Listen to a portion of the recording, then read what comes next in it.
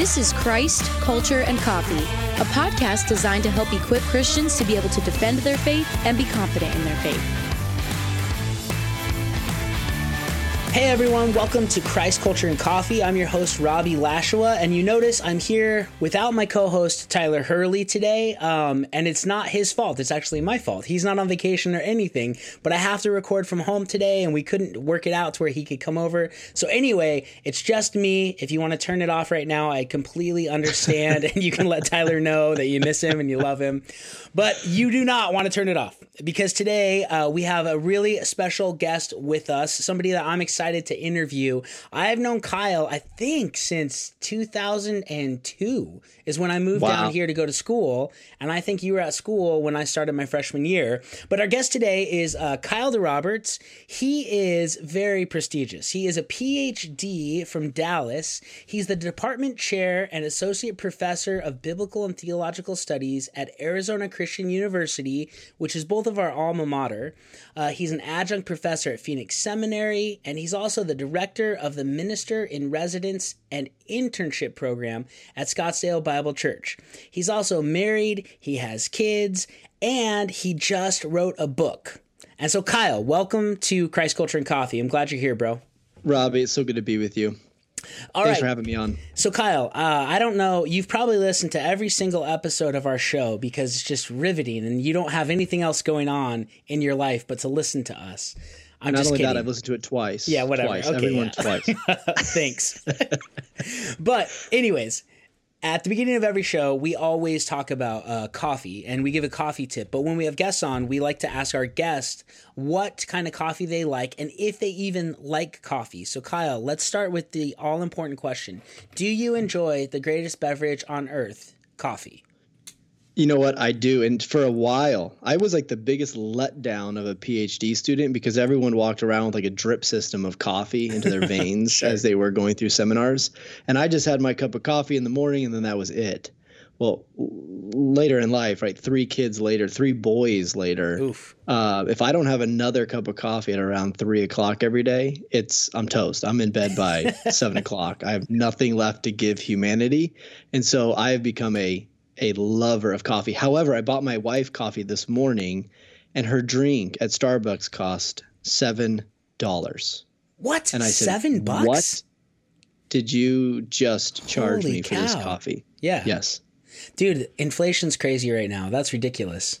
I was in shock. But so what I've been drinking lately though is dirty chai. Oh yeah. So that's really good. Yes, I've been trying that out at different coffee shops, and that's been kind of my go-to afternoon. It's just something nice just to sip on and keep myself awake. That's awesome, man. I like dirty chai. So what's that other name for them? They have another name for that. I don't know. I got intimidated enough when they're like, "Well, how many shots of espresso you want of that?" And I'm like, "I don't know. I'm just ordering a dirty chai, like whatever you normally put into it." Yeah. And my wife's like, "Just stop." That's awesome. I think that they call them a Himalayan hammer some places. Like that's what it's just Really? like the name for a dirty chai. I think so. One of my friends had to explain it to me once. I had no idea what it was, but anyway. That's great. Yeah, it's a cool name. Well, dude, that's awesome. So I'm glad you like coffee. I'm glad we can continue with the interview. One time we had a guy come on and he didn't like coffee, but he tried to redeem himself. And he's like, but I like how it smells. I was like, come on. We're still friends. But anyway. All right. Well, Kyle, you just came out with your first book. I got a copy of it right here. It is The Secret to Prayer by Kyle DeRoberts. If you haven't got this book yet, I know a lot of our listeners have, but if you haven't got this yet, you need to go and pick this up. We'll have links in the show notes for it and all that, but also we will be doing a special giveaway of this book, so make sure you're watching our social media this week for how you could win a special giveaway of Kyle's book. But Kyle, let's talk about this. Why did you write this book? Like, what inspired you to write this book on prayer? You know, Robbie, I was doing some research on a different project and I came across this quote by Andrew Murray. And this quote said, "The secret of secrets, humility is the soul of true prayer." And when I read that quote, I don't know if you've done this before, but sometimes you just read things and there's just an immediate response to it, to where I thought to myself, you and I are going to spend some time together at some point in our lives here. And I just don't know when. And when I finished up these other projects, I went almost immediately back to my notes, went immediately back to the quote, and then I took up the task where I read the Bible from beginning to end with that as kind of my lens. That the secret of secrets, humility, is the soul of true prayer. And it was just remarkable at every twist and turn, the emphasis that God places on our heart, on the humility of our heart as it relates to prayer. And ultimately, that's what he cares most about, more than what we sound like, more than what we look like. He cares about our heart and the heart that is producing the very things that we pray about. And so, yeah, that was a really big reason why. And then, my kids are growing, and I don't know if this is weird, but I wanted them to have something from their dad. It's not if, but when life gets hard, I want them to pray, and I want them to develop a prayer habit, a prayer lifestyle. Yeah. And so I wanted them to always be able to find dad and to know what dad thought about prayer and what was important to him as it related to prayer. And so, that it kind of served a dual purpose in that regard. That's awesome, man. So, the secret to prayer, like you said, is humility, right? Humility is everything in prayer. And so I've loved reading this book, and actually I'm going through it with our small group from our church at my house on Wednesdays. And dude, it's just really insightful how every chapter really gets back to that humble heart. You got to have a humble heart. And that's the beginning of a vibrant prayer life. So I loved it. So when you set out to write this book, like, who did you have in mind to read this? Who do you want to read this? Who's the audience for this book? Yeah, everything that I've written in the past has been highly academic, and that's good, and it's profitable, and it services the church. But this book was different in that, my audience that I was envisioning as you're writing was my kids. It was my wife. It was my dad. My dad has always complained about never being able to understand all the other things that I've written because they're so academic, and it was the congregation at my church and the people that I was ministering to. I mean, this was a book that was written for everyone. Like, I want anybody to, like, it was great. I met a gal in the cafe at church just a little bit ago. We bumped into each other, and she said, "Hey, I've so enjoyed reading the book." And she goes, "I don't even like to read, but it's been so fun to read this book because the chapters are short and I can work through it at my own pace." And I was just, in my head, I was thinking, this is perfect. This is exactly who I wrote this book for. And so I would say that's primarily my audience. That's awesome, man. So that's what I've gotten to from reading it and talking with other people from church is they say, I've read other books on prayer and I don't understand them a lot of times. And that this book is understandable for lay people in the church, which I think is just awesome, man. Yeah. And we're living in the midst of a pandemic, and part of the timeliness of this book is that there are a lot of people that have been living in isolation for a long time. Mm-hmm. And part of my heart was always, I would just long for people to be back together in the church and flesh and bone to flesh and bone and praying together and reading God's word together. But that just hasn't been feasible for many. And it breaks my heart thinking that there's some people that are sitting at home wanting to pray, not knowing how to pray. And so yet they're just going to wait until they can come back to church one day, and then maybe they'll start praying again. And so there's this big gap and this time loss with the Lord, to where I want people to understand that this isn't as complex as we've made it to be, that prayer just might be somewhat simplistic. However, to live it out takes some effort, right? And to take some work to figure out what kind of heart you have. But really, we have, you and I and anybody listening, we have all the things necessary in order to pray right now because we've got a heart. And so as long as we can figure out what's going on in our heart, I think we're well on our way to praying. Yeah. Well, so you hit on this idea of people being at home, not praying, not engaging with it. What do you think are some of the struggles that Christians have when it comes to prayer? And then how did you try to address those specific issues with this book? Yeah. So, I mean, I love your insight too, just, being around the church as well. But, so many people have a complex when it comes to prayer. Like they understand the general idea behind it. But when it actually comes to praying, it's, when you get in certain social settings, they're like, well, let's have so-and-so pray, or, what about, you can pray, or I always love praying with them, And so what we do is we end up comparing ourselves to other followers of Christ and say, well, I don't sound like them, or I don't look like them when I pray. I'm not on my knees, or my hands, aren't lifted high, or they're not folded, or I don't know, are my eyes supposed to be closed? Are they supposed to be open? Yeah. And so, you go through all of these, and before you know it, it almost serves as some kind of like a spiritual paralysis. And so we never take up praying, and we just figure, well, that's just for somebody else.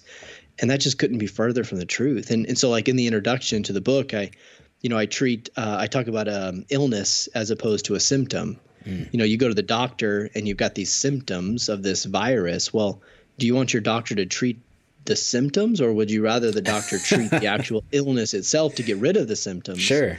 And so we play around with that illustration a little bit, but hopefully this book will serve us as not just a treatment of symptoms, so much so as it actually gets to the illness, the root of prayer, which is our heart. And so I really work off of this thesis that the heart is the actual wordsmith, producing the words that we use in prayer.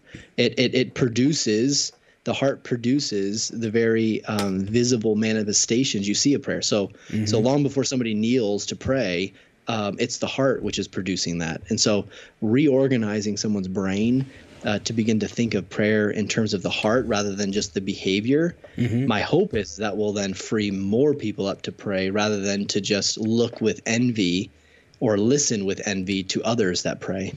Yeah, it's so interesting because I think both of us were raised in the church, right? We were both grounded in Christianity from the time we were little, and just taught, I was always taught you can just talk to God whenever you want. Like, it's no big deal.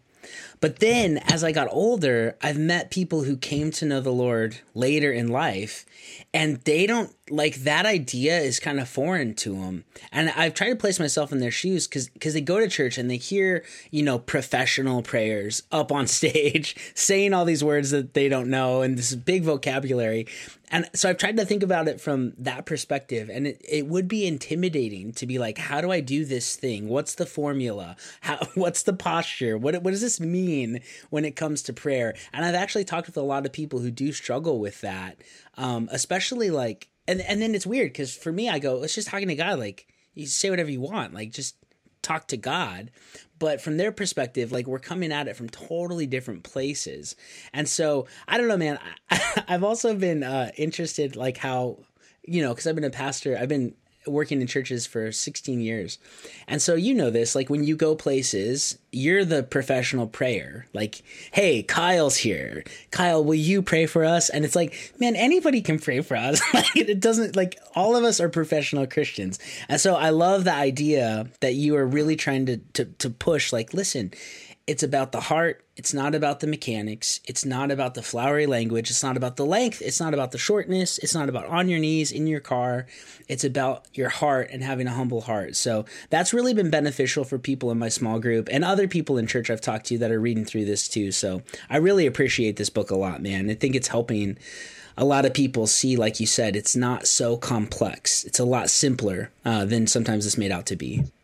I appreciate that. And, Robbie, you make me even think of, some of it's all for, because, we had the Lord's Prayer, and we've got these examples. A lot of people pray through scripture. And so, I think with really good intentions, we've made prayer so formulaic as such a component to a religion, so to speak. Yeah. And we've really missed that relational component where actually God created you and me and these listeners, right?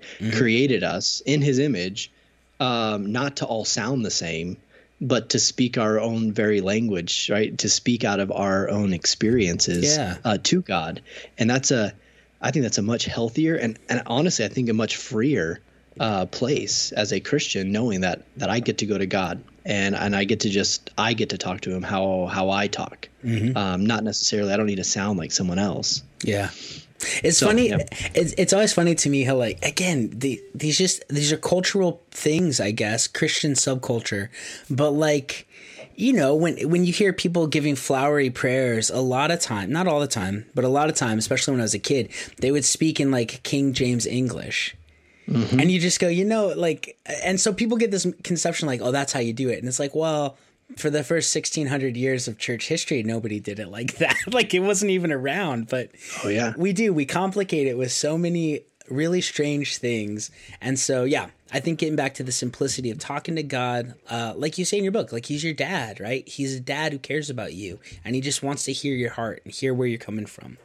So let's talk about this. So why do you think it's so important for Christians to focus on having the right heart posture over saying the correct words? Like, you make some really interesting points in your book about why it's vital for us to have this humble heart, and how we can appear to but not, or we can not appear to but we actually do. And so I think that that's kind of an interesting thing to talk about when it comes to prayer. Yeah, you know,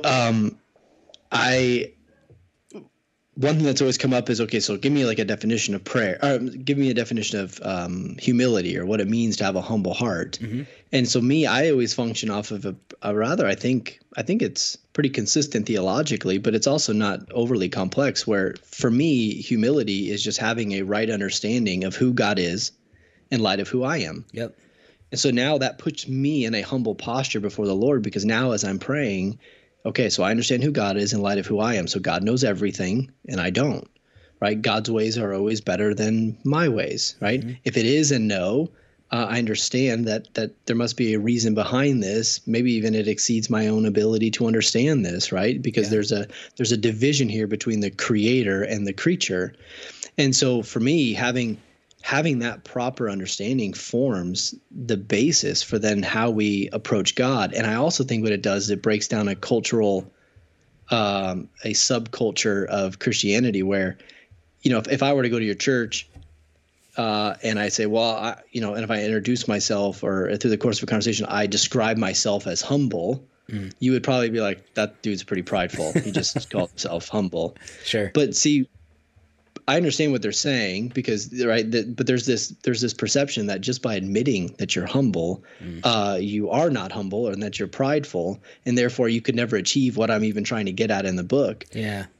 But I don't buy that. I actually think that's not accurate, because God actually acknowledges that sinners, by the way, that sinners are humble, like that there are actual biblical characters who pray and talk to God out of a place and out of a posture of humility from their heart. Yeah. But I think what they're doing though is when you get to the root of it, they all understand who God is in light of who they are. And so that's why Solomon will pray things like, Lord, so I built this temple, but can you even dwell here? I mean, I'm asking you to dwell here, but can you? I mean, we can't make something that you can live in and dwell in and your presence be in.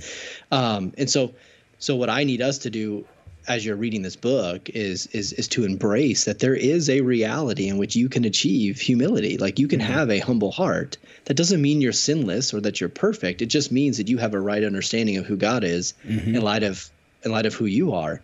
And from that foundation, now we can build whatever structure that is as it relates to praying, and how to pray and when to pray and how often to pray and those types of things. But I need that to be our baseline when it comes to prayer, which I do think is different. Yeah, that is different, man. And you're right about people thinking, well, there's all these passages where God tells us to humble ourselves. And then a lot of times, like you said, we have this perception that we can't really do that. And it's like, why would God be telling us to do something that it's not possible for us to even do? And so I think that you're right about that. Like, humility is something that we can achieve in the sense, not perfectly, and we'll still be sinners, but we can have a humble heart. One of the things that really bugs me a lot of times is when people have like a self-deprecating view of themselves and they think that's humility, because you're right. Humility is having a true appraisal of who you are in light of who God is. And so to self-deprecate is actually an affront to who God made you to be. So I think that's like the hard part of the human condition is we either want to be more arrogant and prideful than we are, or we want to demean ourselves and not be who we are. And God says, no, just like you said, just be humble, just be here in the middle. And that place is where prayer has to grow from, which, yeah, I love it, man. So let's talk. And go ahead. No, you're good. You're good. Keep going. So I wanted to talk a little bit because your chapter on James was just really interesting to me. And I'd never seen the book of James in the way you proposed it, as like James is talking a lot about prayer. So can we talk about that a little bit? I'd love for you to just share with our listeners your take on this and then what you see in the scripture. Yeah, so James, so that's part 4 of the book. And so parts 3 and 4 of the book deal with confessionary prayer. And in part 3, we spend most of our time in 1 John. And we look at John's admonishment that we are to confess our sins to God, and that when we do confess our sins, he is faithful and just to forgive us of our sins and then to cleanse us from all unrighteousness. So we once were unrighteous, but due to our confession, we're made righteous. Mm-hmm.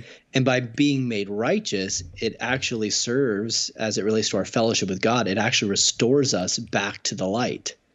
And in God, there is no darkness. So if you want to have fellowship with God, you have to meet him on his terms, which is light. Mm-hmm. And so the way in which you do this is, 1, you live obediently, right? Good luck, right? We'll all be praying for you. Yeah. Or 2, as you sin, you confess your sin, and then you're cleansed of that unrighteousness. Mm-hmm. So then you kind of fast forward and you go over to James. Well, hold on one second, because I do want to say this. 'Cause in your book, you did a masterful job. Before you get to that section on 1 John, you have like a little 1-page disclaimer saying, hey, listen, this isn't about how you go to heaven. That's about belief in Jesus. But 1 John's about fellowship with God. As a Christian, confessing our sin keeps us in good fellowship. Absolutely. Yeah. So thanks for pointing that out. Yeah. So in 1 John, I think the audience of 1 John is Christians. Mm-hmm. And I think, so what I was trying to do in that introduction to that part is to say, please do not read this as it relates to salvation or soteriology. Yes. I think it's all about sanctification. It's all about this process whereby we become more like Jesus and less like ourselves, where we deepen our relationship with God. And as Christians, sin can prevent us from doing that, from deepening this relationship with God. So I really tried to do my best to draw a line between that, to say, please read part 3 with the right lens, because it's not about salvation. It's about sanctification. And then he starts off in 1 John 1 and he says, look, God is light, right? And in him is no darkness at all. Mm-hmm. And John is basically positioning the believer to help us understand that based on our sin nature, we're in darkness, right? So when we sin, we're in darkness. Mm-hmm. And when we're in darkness, because God is light, we can't have fellowship with him. And so then that kind of then spirals into what we just talked about before. Yes. That ultimately, we're getting to a place where we're confessing our sins, and then we're forgiven and cleansed by the blood of Jesus, and therefore we're made righteous. Mm. So that's important, though, before you go on to James, because when you get to James in chapter 5, I think the whole book can be read prayerfully, like you noticed. And so the whole book can be read prayerfully. I focus on James chapter 1 and James chapter 5 quite a bit. But in James chapter 5, James does something different than John, because James tells us to confess our sins to one another. Mm. In James 5:16, he says, right, confess your sins to one another. Yes. So now we've got to figure out, well, which one is it? Is it John and we confess our sins to God, or is it James and we confess our sins to one another? Mm. And I actually think what James is doing is actually saying the same thing as John, but he's just getting there differently. James is a unique figure, right? He was a leader in the church in Jerusalem. His big brother was Jesus. Yeah. Eusebius wrote about James and described him, right, as having knees as like a camel, because they were so callous, because he would continually go into the temple and pray for his people, pray for himself, right, confess his sin. Mm-hmm. So James was a guy who said, didn't just say, I'll be praying for you, but James actually did pray for you. Yes. And so you have to kind of understand that's a big theme of and that's a driving kind of theological principle for James, this idea of prayer. Mm. So then you get to James 5:16 and he says, confess your sins to one another. And what I ultimately try to argue in part 4 is to say, hey, I think what James is saying, because he describes a righteous person, that a righteous person possesses the prayer of faith. And this particular prayer, it's very powerful and it's working because it comes from a righteous person.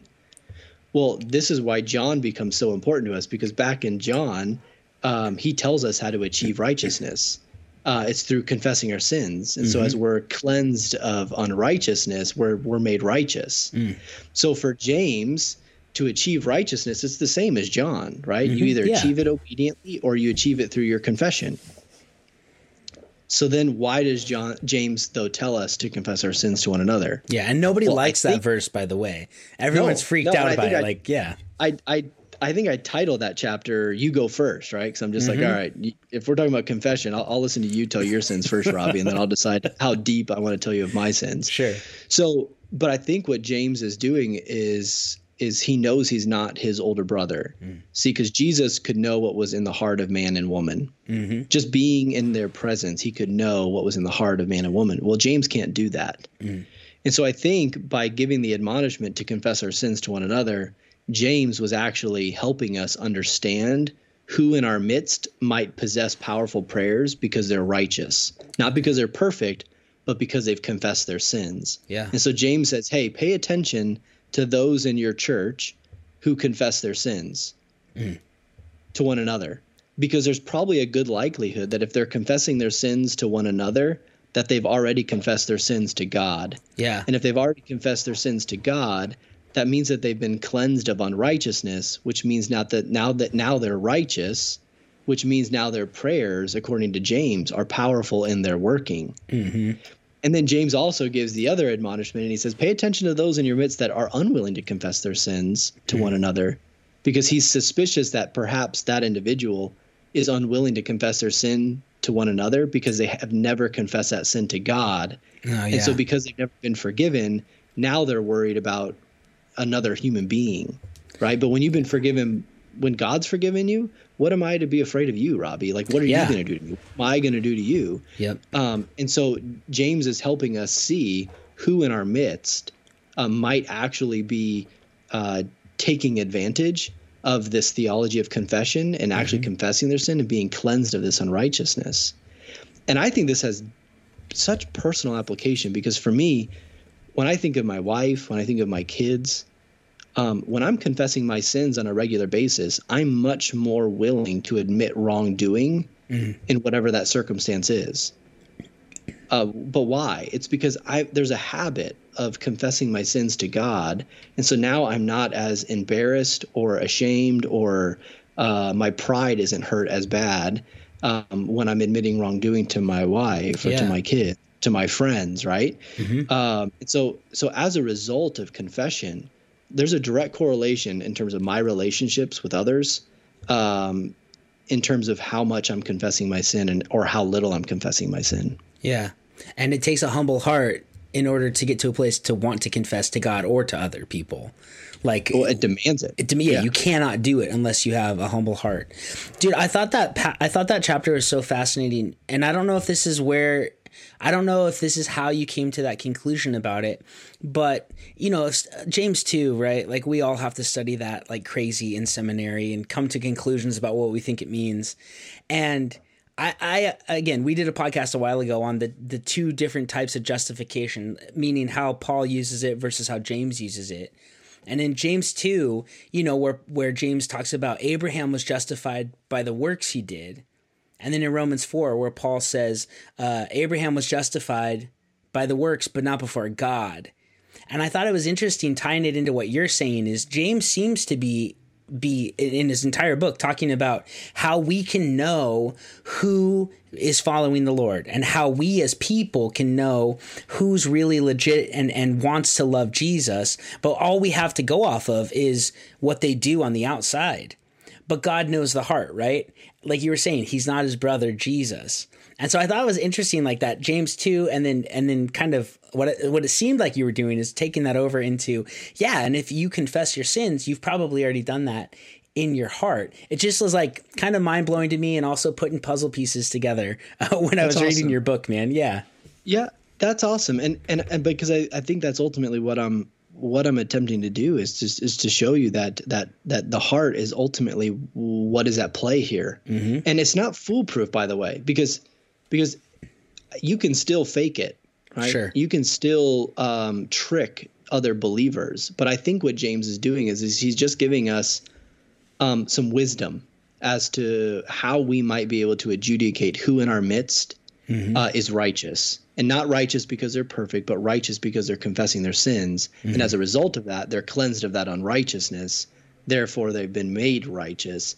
And so it's at least giving us an opportunity or a chance. So if I'm sick and I'm in the hospital, I'm going to have the person whom I know confesses their sin to God, right? I'm going to have that person hopefully come pray for me that I know is willing to admit their own wrongdoing, and they'll confess their own sin to me, because by doing so, I'm at least have a little bit more confidence that they've dealt with this with God first, right? Yes. So they've been forgiven from God, and so as a result of that, according to James, I'm not making this up, but according to James, those are powerful prayers. They call it the prayer of faith. Yep. And so that's what we want to unleash in our churches and within our communities and our small groups, is we want to be men and women that possess the prayer of faith. Well, how do you do that? Well, you go first. Confess your sin. That's right. Dude, yeah, I love that, because I think it's also fascinating, like going back to James as a person, because like you brought up, Eusebius and what he writes about his knees, but in Eusebius and in Josephus and all these guys, they always refer to him as James the Just, right? James the Righteous. And I think that's fascinating, with him saying, I pray a ton, and I'm in this position because I'm confessing. I don't think he was prescribing for us stuff that he didn't do himself. He seemed like that guy. I so agree with that. And for me, and I hope for others, it gives us the opportunity not to keep up with the spiritual Joneses. You don't have to have the perfect marriage. You don't have to have the perfect kids, the perfect family, the perfect job.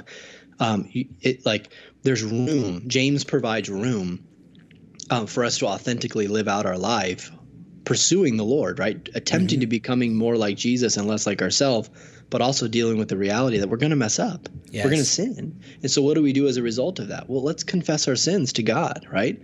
And let's confess our sins to one another, build up one another. And so, yeah, as a result of that, I mean, that's a powerful church. It is. Well, and the other thing that results from it, I think that's really interesting, is if I'm humble enough, obviously, to take my sins to God, which again, if you have good theology and he already knows everything, like you talk about earlier in the book, why are you trying to keep anything from him? It's kind of stupid. But it's harder, I think, to tell, sometimes in my life, it's harder to tell other people and confess my sins to other people than God, because I know God's going to forgive me and I know God likes me. But other people might get mad at me and might mistreat me, right? And so the humility to take it to God is one thing. The humility to take it to other people that in your life that you trust is another. But then the humility of the hearer of the confessed sins is also another aspect, to where they could get arrogant and prideful and start to think, oh man, Robbie is a dirtbag. Look at that loser. Whereas they have to humbly accept or listen, not accept, but listen to my confession. And so I think the whole thing really does create a church, create a culture, create a community of people that are extremely loving, because they're all humble in this entire aspect of confession. It's really, it'd be beautiful to see. You make me think of something though too, playing off of, Abraham and righteousness and things like that, I mean, so what? He goes up and he offers his son Isaac. Well, I mean, the faith within him, the belief in God, I mean, this was demonstrated in his heart long before he ever lifted a knife. Right? I mean, because it was just the visible manifestation of the belief within Abraham was his willingness to raise the knife to murder his son, right? Yes. And I think for James, similarly, all confessing sin to one another is, according, I think, to James, is the visible manifestation of a heart which has already confessed their sin to God. Yep. Because of their willingness to confess their sins to one another. And so it's not this emphasis placed on, I need you as a Christian, like we need to make it a part of our discipline to confess our sins to one another. But that's just merely a visible manifestation of a heart which has already confessed that sin to God, which is very similar to Abraham in that way. Yeah, it's just an outworking of living in humility before God. Yeah, right. I think so, man. I think that's great. Well, so when it all comes down to it, and you get to, okay, your book's been published, it's out there, people are buying it. I've seen it in bookstores, I've seen it, online all over the place. What do you hope your readers will do or take away after reading this book? I hope the readers walk away, and after spending those chapters with me, I hope that they walk away having enjoyed the theological journey in which we went on together. It was really important for me not just to give an academic textbook or a piece of literature that just kind of gathers dust on a shelf, but I actually wanted the reader to think to themselves, this was kind of fun. Like I actually enjoyed thinking about God in this way. So the enjoyment piece is really important to me, actually, that it would be a point of pleasure. And then the other piece I would say is just that they come to realize that prayer isn't as complex as we've made it to be. That having a conversational relationship with God is not just reserved for a select few or only these professional Christians to do this, but that instead we learn that, boy, I can pray. And you know what? I actually want to give this a try. And so, I mean, if readers walk away with that kind of confidence, boy, I would be thrilled. Yeah. Dude, that's awesome. Well, I think a lot of people are. I know in our group that people are. They're coming away kind of refreshed from it. And it's pretty cool, man, because on our Wednesday night group, we have people who've been, raised in the church. And then we have people who have come back to the church after 20 years of walking away. And then we have people who are brand new to Christianity and have only been saved a few months. And so it's really cool to see how this book is really... it's written in such a way that it can impact and reach people in all different walks of life, even in spiritual life. So really encouraged by it, man. And I'm really proud of you for writing it and really thankful that you did write it. I'm glad you followed the Lord in doing what he told you to do with this. Praise. It's been one of my favorite things as I've gone off, to an event of some kind, and, the family will pray for me before I leave. And one of my favorite things is Lolly, my wife, will always tell the boys, as she's praying, it's so neat to see what the Lord has done through Daddy in this endeavor. And that sets the tone. And it's just been so fun. I just feel like I'm along for the ride, and I'm just so thankful to be a part of it. So, yep, that's awesome, man. Well, hey, I want to mention it again. You guys need to go out and buy this book, The Secret to Prayer by Kyle DeRoberts. Kyle, if people want to follow you or read some more stuff from you, where should they go? Yeah, so there's a website, kyleDRoberts.com. You can find me there. I actually check the emails on that, so feel free to reach out to me that way. Nice. And then just on any kind of social media platform, it's KD Roberts. KD Roberts is my handle, and so you can find me in any of those. Really, I'm everywhere except for TikTok. Amen. I will not venture into that world. We're too old for that, man. I don't even know what's going on there. Yeah. Feels awkward. Remember MySpace? Remember when that was cool? That was great. Anyway, well, hey, we'll put a link to your website in the show notes, a link to the book in the show notes, and again, be watching social media, everyone, because we're going to have a book giveaway, and you can win a free copy of The Secret to Prayer. Well, Kyle, dude, thanks so much for being on, and I did want to say one last thing before we get done, because we've known each other, 19 plus years now. That's a long time. Yeah. And wow. I'm just encouraged by you because I don't know about you, but like some of the people we went to school with in Bible college, they didn't all keep walking with the Lord. And so it's just always encouraging to me for people that I've known for a long time, have continued in the faith and continue serving Jesus, continue doing what they're called to do. And so I'm just proud of you, man. You're doing awesome stuff at ACU and at Phoenix Sem and at Scottsdale Bible and in writing. So keep up the good work and keep following the Lord. Robbie, it means more than you know. I love you like a brother, and I'm thankful for your friendship. We've known each other for a long time, so it's been a fun ride. It has, man. Well, thanks so much for being on today, and thank all of our viewers and listeners for watching Christ Culture and Coffee. And Tyler and I will be back next week with another episode. But make sure if you have questions or you have comments about this episode, reach out to me, reach out to Kyle. Let us know on social what you thought of this. Also, if you have questions about apologetics or theology that you'd like us to tackle on the show, go ahead and send us a message with that, and we will hopefully be able to get to that in a future episode. Thanks again so much, though, for being with us today on Christ Culture and Coffee, and we will catch you guys next week. If you enjoyed the show and felt that this podcast was beneficial to you, please be sure to subscribe and leave us a 5-star rating on Apple Podcasts. Also, if you become a Level 4 supporter on our Patreon page, you can get yourself one of our stoneware Christ Culture and Coffee mugs, as well as a t-shirt and a sticker. We are available on all podcasting platforms as well as YouTube, and we are also available on all social media platforms. Thanks so much for listening to Christ Culture and Coffee.